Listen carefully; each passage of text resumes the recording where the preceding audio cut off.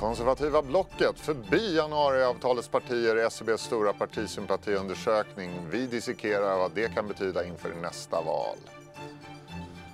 Australien sänker styrräntan, Schweiz kan stå näst i tur. Är räntehöjningscykeln slut innan den ens har börjat? Och vad betyder i så fall det? Och ECB samlar sig till nytt räntebesked medan de politiska och ekonomiska molnen tornar upp sig över Europa. Stjärnförvaltaren Nicolas May har en dyster syn på kontinentens utsikter. Varmt välkommen till Ekonomistudion tisdag den 4 juni. Och vi börjar med att gå ut till Alexandra Lettefors på marknadsredaktionen. Alexandra, lite uppåt studs idag på börserna, eller hur? Det har ju varit ganska dystert annars de senaste dagarna. Ja, det stämmer, men som ni kan se alltså uppe på Stockholmsbörsen 1,5%. Där ser vi på vinnarsidan så hittar vi Veoneer som stiger med 7% utan någon märkbar nyhet idag. Aktien har ju som känt tappat 60% sedan den börsnoterades för drygt ett år sedan. Kinnevik också i fokus idag sedan man meddelat att man avyttrar sitt innehav i Millicom. Kinnevik-aktien därmed upp 1,7% samtidigt som Millicom då alltså tappar minus 11%. Vi ska också titta på oljan där fallet fortsätter där. Ner 20% är priset sedan årshögsta i april och Brenten handlas nu för dryga $60 fatet. Men alltså upp som ni kan se på Stockholmsbörsen. Det är metallbolagen SSAB och Boliden som drar uppåt. Även Swedbank upp efter höjd rekommendation från Danske Bank. Och så slutligen en titt på terminerna ska vi säga som indikerar en öppning på omkring 0,5% på Wall Street. Tack så mycket Alexandra, och vi ska väl säga det också att börsen är alltså upp 0,7% och ingenting annat. Ja, partisympatiundersökningen från SCB som kom idag visade stora framgångar för Kristdemokraterna. Samtidigt hamnar Liberalerna under riksdagsspärren. Moderaterna och Centern backar också rejält. MP går däremot framåt. Välkomna hit PM Nilsson, chef på vår ledarsida, och Linda Nordlund, ledarskribent på Expressen. De här enorma framgångarna för KD får man väl ändå säga. Vad beror de på? Vad säger du, Linda? Jag tror att det är en Ebba-effekt. Hon är väldigt populär, hon är vass och skicklig i debatter. Och jag tror att i Europavalrörelsen så har man kunnat plocka fram henne och Sara Skyttedal och det tror jag har gynnat KD. Sen ska man ju veta om att precis på slutet av den här mätningen så har man ju haft den här Adaktusson-skandalen som jag tror har skadat KD. Så jag tror att om man skulle göra den här mätningen nu och inte då tidigare i maj som den är så hade de nog fått något lägre siffror. Håller du med om det PM, en Ebba-effekt? Ja, absolut. Vad är det hon har gjort då? Ja, men det går inte att bortse från hennes person. Så det finns liksom ingen radikal omläggning av partiets politik som Reinfeldt gjorde med Moderaterna. Han gjorde nya Moderaterna. Och det finns inga nytillkomna personer som har vässat laget på ett extraordinärt sätt. Utan det är ju hon som successivt växer och har gjort det ett helt år nu. Alltså i maj då, i samma mätning, så låg de på 2,7% och var helt uträknade. Och sen gav hon järnet i början på augusti inför valspurten. Och nu ligger hon på 13%. Från 3 till 13% det är fantastiskt. Ett år ungefär. Jag har aldrig varit med om det. Det enda som liknar det här är ju SDs tjurrusning efter 2014. Då var det också sådana här tunga kliv uppåt i mätningarna. Men då var det ju en omvärldschock som förklarade. Det var det enda partiet som distinkt var emot det som hände med Sverige. Nämligen flyktingvågen. Men här, det finns ingen sånt som förklarar det här, utan det är ju hon. Va? Och det som jag tror är hennes hemlighet är att hon inte är rädd. Det är så många som är tveksamma inför allt möjligt, men hon är inte rädd överhuvudtaget. Framförallt så är hon inte rädd för sossar. Och det är ett vanligt drag i Sverige att tidningar och politiker och myndighetschefer är rädda för sossar. För sossar är jätteduktiga på att skrämmas. Hörrni, är det bara Ebba som har gjort något bra? Har inte de andra partierna gjort något dåligt? De andra 3 allianspartierna backar till exempel, Linda. Absolut, och jag tror att i den här mätningen så är det ju tydligt att det var ett högt vågspel av Liberalerna framförallt att välja att stödja en rödgrön regering nu. med januariavtalet. Du menar att det straffar sig här? Det straffar sig här. Det var inte riktigt vad deras väljare gillade. För till skillnad från Centerpartiet så har Liberalerna i botten väldigt borgerliga väljare. Och då är det klart att välja en socialdemokratisk statsminister är inte någonting som de tycker är självklart. Centerpartiet tycker jag är intressant att den här mätningen visar att de har börjat, liksom, luften har börjat gå ur. De hade ju en lång stigning men nu så har man börjat backa och där tror jag också att det hänger ihop med det här att man försöker byta väljare. Man såg att det är ungefär 18% av Centerns väljare som kallar sig för vänster numera. Och samtidigt så har man de här gamla väljargrupperna som ju absolut inte är särskilt positiva till vare sig Miljöpartiet egentligen eller Socialdemokraterna. Och jag tror att det är inte så lätt att byta väljarbas helt enkelt. Hörrni, alliansen är död, eller den sover väl i alla fall. Och så börjar ju pratas om att formeras ett nytt konservativt block i svensk politik. Om man tittar lite närmare på det här så ser man att de 4 januariavtalspartierna, S, MP, C och L, de är nu tillsammans mindre än de 3 konservativa partierna SD, M och KD. Till att börja med, varför är det på det här sättet? Vad säger du, PM? Ja, men det finns ju ett missnöje hos L framför allt, hos S-väljare och delvis hos C-väljare faktiskt, tycker jag mig kunna se, med januariavtalets konstruktion och innehåll och sådär. Det är bisarrt rimligen att som S-väljare se sitt gamla parti genomföra skattesänkningar som de har kritiserat i decennier. Och hur de ska förändra eller försämra arbetsrätten så radikalt som de planerar och överleva med det innan nästa valrörelse. Det kan jag inte se hur det ska gå till. Va? Så att på båda sidor av det här avtalet så finns det ju risker och missnöjen. Och sen rent maktpolitiskt så är det ju så att det här så kallade konservativa blocket är ett block. Det går inte att bilda en borgerlig regering om man har SD emot sig. 2 partier har accepterat det här fullt ut. Nåja, nästan. KD och M. Och de kan köra. Om M, KD, SD får över 50%, då blir det en M-ledd regering. Men jag är inte säker på det där, därför att det är ju fortfarande så att ingen har velat säga att man är beredd att sätta sig verkligen i den situationen att man bildar en regering som lutar sig på SD. Då ger man SD oerhört stort inflytande som stödparti som kan lägga in veto mot ens budget. Och då är det svårt att säga att man bara samarbetar i frågor där man redan tycker lika. För det är faktiskt det som Ebba Busch Thor har sagt. Att hon är trygg i vad hon tycker och hon kan samarbeta med alla och hitta samarbeten där man redan tycker lika. Men att sätta sig i den sitsen i regeringsställning, det är faktiskt något helt annat. Men finns det då i så fall något alternativ till en S-ledd regering efter sig nästa val? Det är ju lite intressant tycker jag att alla 3 kandidater till L-ledarposten nu håller dörren öppen för att svika januariavtalet inför nästa val och istället satsa på en borgerlig regering. Och det tror jag visar på hur illa omtyckt januariavtalet är i den egna väljarkåren. Så att där skulle det kunna hända någonting. Och är det någonting vi kan lära oss av den här partisympatimätningen är det väl att det kan gå himla fort i svensk politik. Det som ser ut att vara stabila majoriteter nu kan vara utraderat imorgon.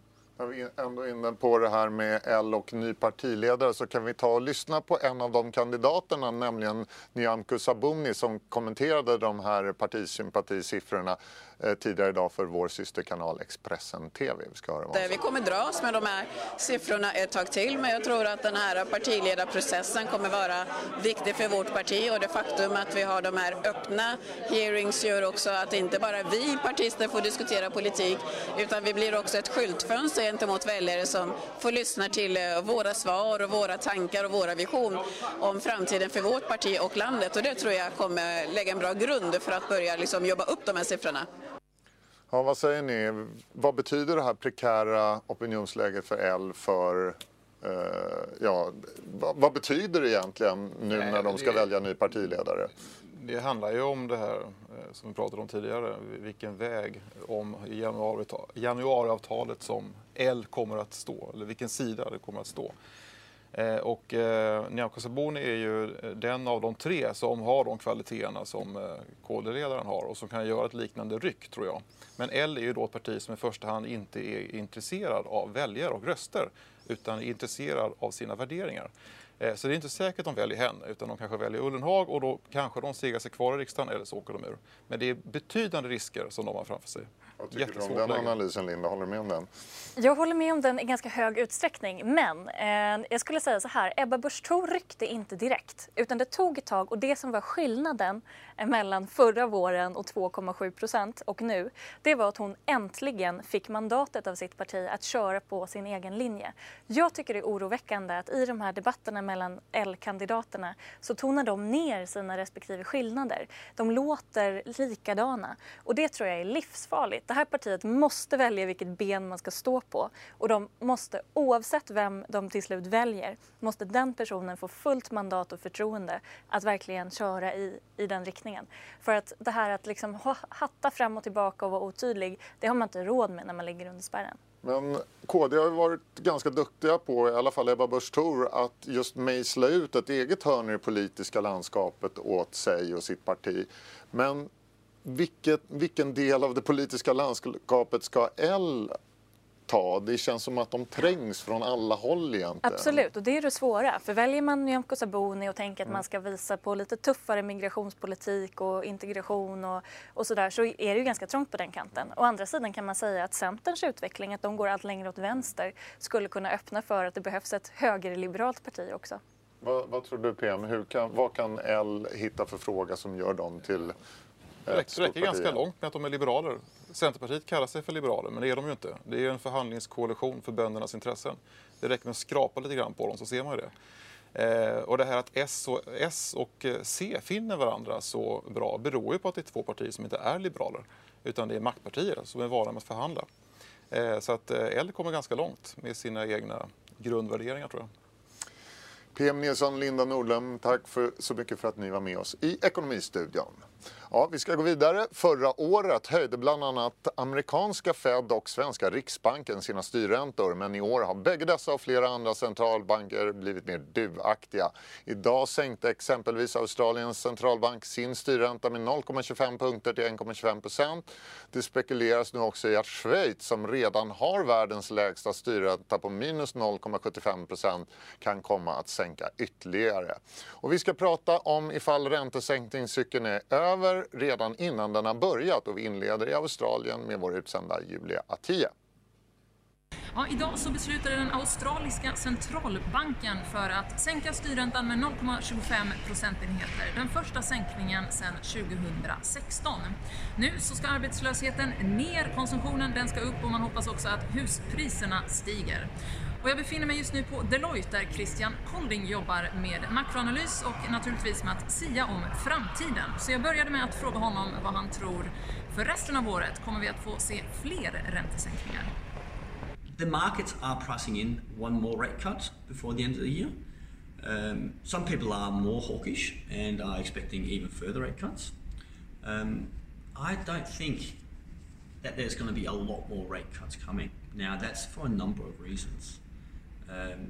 Basically, the Reserve Bank, they are dealing with a trade-off between stimulating the economy now to continue very strong growth and growth that we've seen for the past 27 years in a row, or they leave a little bit of powder dry in case things really turn awry in the future. So do you think there will be one more rate cut, or might we see even more? I do think that one more rate cut is likely. I don't expect there'll be more rate cuts than that. What are the biggest threats to Australian economy right now? The biggest threat to the Australian economy at this point in time really is a significant slowdown in the Chinese economy. So China is by far the biggest export destination for Australian goods. The majority of commodities that we send there is our iron and our coal. If they slow down and if they stop building infrastructure in particular, that's when the Australian economy will take a serious hit and is likely to maybe even go into recession. Now, having said that, the trade war as it stands is unlikely in our minds to create enough of a roadblock to throw the Chinese economy into recession, or throw Australia into recession. As a matter of fact, what we're seeing is that the Chinese are responding by improving their own fiscal stimulus, which in turn means they're building more infrastructure, which in turn means greater demand for Australia's exports of iron and coal. Då ska vi röra oss från Australien till Sverige och vi har med Kiran Sakarya, strateg på Handelsbanken. Varmt välkommen till Ekonomistudion. Tack så mycket. Kiran, du, Australien, långt borta från oss, men är de ett specialfall eller står vi inför en våg av räntesänkningar som kan komma även till vår sida av jordklotet? Ja, men jag tror inte att man ska se Australien som ett specialfall, även om vissa faktorer det var lite väntat, eller det var väldigt väntat att det skulle komma en sänkning nu, men vi har sett ett par kvartal med fallande bostadspriser, det har varit lite skakigt i den australiensiska ekonomin. Och inbromsningen i Kina vi sett de senaste åren som vi såg på inslaget har ju påverkat Australien i allra högsta grad. Men att vi ska börja se centralbanker sänka räntan, det tror jag vi får vänta oss nu. Och blickar vi på Fed, den amerikanska centralbanken som kanske är den viktigaste i världen, så har vi ju länge prognostiserat att vi ska få börja se räntesänkningar nästa år, förbi årsskiftet här någon gång. Men den prognosen satte vi innan handelskonflikten eskalerade ytterligare. Och nu så skulle vi sträcka oss så långt att säga att det går inte att utesluta att vi får se en sänkning redan vid junimötet. Och Riksbanken då, de har ju skjutit på ytterligare sänkningar, eller ytterligare höjningar. De höjde ju före jul här och sen så har man skjutit fram nästa höjning till vintern. Man har sagt slutet av detta år eller början på nästa. Vad ser du framför dig där? Kommer de skjuta på det ytterligare? Kan de till och med tvingas backa och inte höja alls? Ja, jag tror att man får se det som så. Och med aprilmötet egentligen när vi såg att Riksbanken var tillbaka på samma gamla bana, samma reaktionsfunktion, och då gjorde vi bedömningen att det är färdighöjt från Riksbanken den här cykeln. Vår prognosperiod sträcker sig fram till åtminstone då 2021 då, som vi räknar med. Och ja, vi tror helt enkelt att det finns inte möjlighet att höja räntan från och med nästa år när vi börjar se att arbetslösheten börjar stiga igen och sysselsättningen då sjunka. Då är det inte önskvärt att i det klimatet samtidigt strama åt penningpolitiken, utan då snarare liksom... Kan man till och med tänka sig sänkningar även här i Sverige? Vi tror att det är ganska långt ifrån i dagsläget. Vi får inte glömma, precis som du sa, att marknaden prisar någon viss sannolikhet att vi ska se någon form av höjning här, även om det dröjer ganska långt nu. Och det räcker kanske med att Riksbanken skiftar sin retorik och sin guidning till att istället för att säga att vi kommer att höja räntan om strax efter årsskiftet i princip, så kanske man vill signalera till hushållen att räkna med låga eller den här räntenivån på lång tid. Och sen så det är liksom det stadiet vi måste passera innan vi ska börja prata om sänkningar. Och om svensk ekonomi går ju ändå ganska bra. Det är just inflationen då som inte riktigt har kommit upp.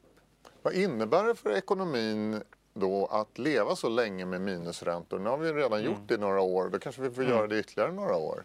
Ja, alltså minusränta, låga räntor, det spelar ju nästan ingen roll, utan samma sak, det gäller ju båda två. En konsekvens av de låga räntorna har ju varit tillgångspriser som vi har sett de senaste åren som har skjutit i höjden. Vi har pratat om bostäder och aktiemarknader och så vidare. Och det är ju någonting som riskerar att störa den finansiella stabiliteten, och det är ju en risk, hushållens skuldsättning är en risk som Riksbanken tar upp just när man analyserar den finansiella stabiliteten. Men å andra sidan så får man ju se de positiva effekterna av låga räntor. Det har ju varit att man har lyckats stimulera ekonomin och stimulera investeringar och konsumtion, och det har ju lett till att vi har den här starka sysselsättningen, att vi har högst sysselsättningsgrad i Europa och sådär, eller i EU i alla fall. Den svaga kronan har vi pratat väldigt mycket om här nu under våren, och vad händer med den då? Kommer den fortsätta att vara en skvalpvaluta om det inte blir några räntehöjningar framöver? Ja, men kronan ligger ju oss väldigt kärt om hjärtat, får man nog säga, och vi och många andra bedömare har ju räknat kontinuerligt med att vi ska få se en starkare krona, och har ju, får man erkänna, haft fel i den bedömningen. En av orsakerna till detta, varför vi har trott på en starkare krona, har ju också varit just med Riksbanken, att vi har trott att Riksbanken ska höja tidigare än vad de faktiskt har gjort. Och nu vänder vi då här med Riksbanken, och vi tror inte att vi ska få den här skjutsen av högre räntor som bör påverka växelkursen. Och det gör också att vi har skruvat ner våra kronestimat, så vi tror inte längre på den här starka förstärkningen mot euron då framförallt. Men mot dollarn ser det lite en annan historia.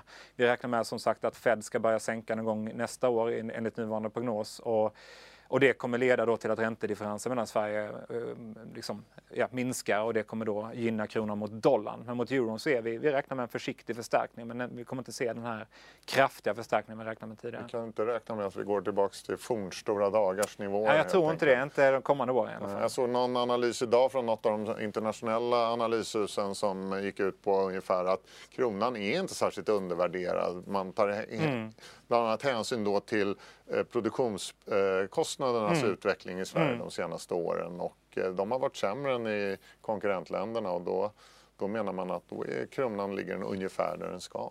Ja precis, man kan räkna ut den här reala växelkursen då på många olika sätt och använda olika mått på prismått då. Så räknar man med inflation med KPIF som man kanske traditionellt har gjort, Riksbankens målvariabel då, så ser kronan ganska så svag ut. Men kollar vi på ett annat mått, till exempel då enhetsarbetskostnader och jämför dem med euroområdet primärt men även med USA, så ser vi precis som du säger att enhetsarbetskostnaderna har stigit i Sverige i en högre grad än vad vi har sett i våra handelspartners länder.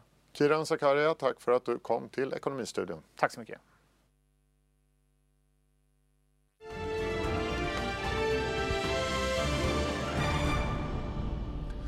Ja, den politiska oron sprider sig över Europa. Regeringskriser pågår eller hotar i Storbritannien, Italien och kanske också Tyskland. Och det ska vi prata om med Nicola Maj som är förvaltare på obligationsjätten PIMCO. Nicola, there are gathering clouds over Europe, political crisis in Britain, Italy, perhaps Germany. What are the political and economical implications of this? Yeah, I mean, political risk in Europe is a key feature of the outlook. It has been for a few years. So I think weak politics is certainly a factor that keeps growth potential and growth dynamics low. I think at this particular point, you know, in Italy, there is uncertainty about the survival of the government coalition after a good result of the League in the EU elections. My base case is that the government will probably last until next year, but there is uncertainty there, and there is a desire to ease fiscal policy at a point in which fiscal dynamics are already fragile. So that will be a source of volatility. In Britain, you know, we have a new conservative leader election coming up. Our expectation is that we will have a Brexiteer candidate that will probably push towards a harder Brexit stance, partly in response to the EU election, which has seen the Brexit party doing well. So there's volatility coming up there as well. And in Germany, for example, you know, there was a fall in support for the traditional parties. We have the election of the new leader of the SPD party. So really, a lot is in flux, and I think, yeah, political and economic volatility will persist in Europe. And what will it mean for growth in Europe in the near future? So, you know, growth in Europe has slowed a lot over the past 12 to 18 months on the back of slower global trade. You know, the epicenter of the trade crisis has been the US, especially the US and China. But a very open economy like the Eurozone suffers a lot in an environment of weak global trade. Domestic demand has held up, but, you know, overall growth has slowed to a below potential pace of, you know, just over 0.5%. And I think as you keep the political volatility and importantly, as the trade tensions remain in place, as we're seeing with the new escalation between the US and China, you know, the tariffs with Mexico, you know, I think that the outlook for the Eurozone remains one that is pretty weak for the rest of the year. No recession, but weak growth. And on Thursday, the ECB will make its rate decision. How will all these worries weigh in? So I think the ECB has reason to worry here at the moment. You know, growth is below potential. Core inflation is stuck at a level close to 1%, which is well below target.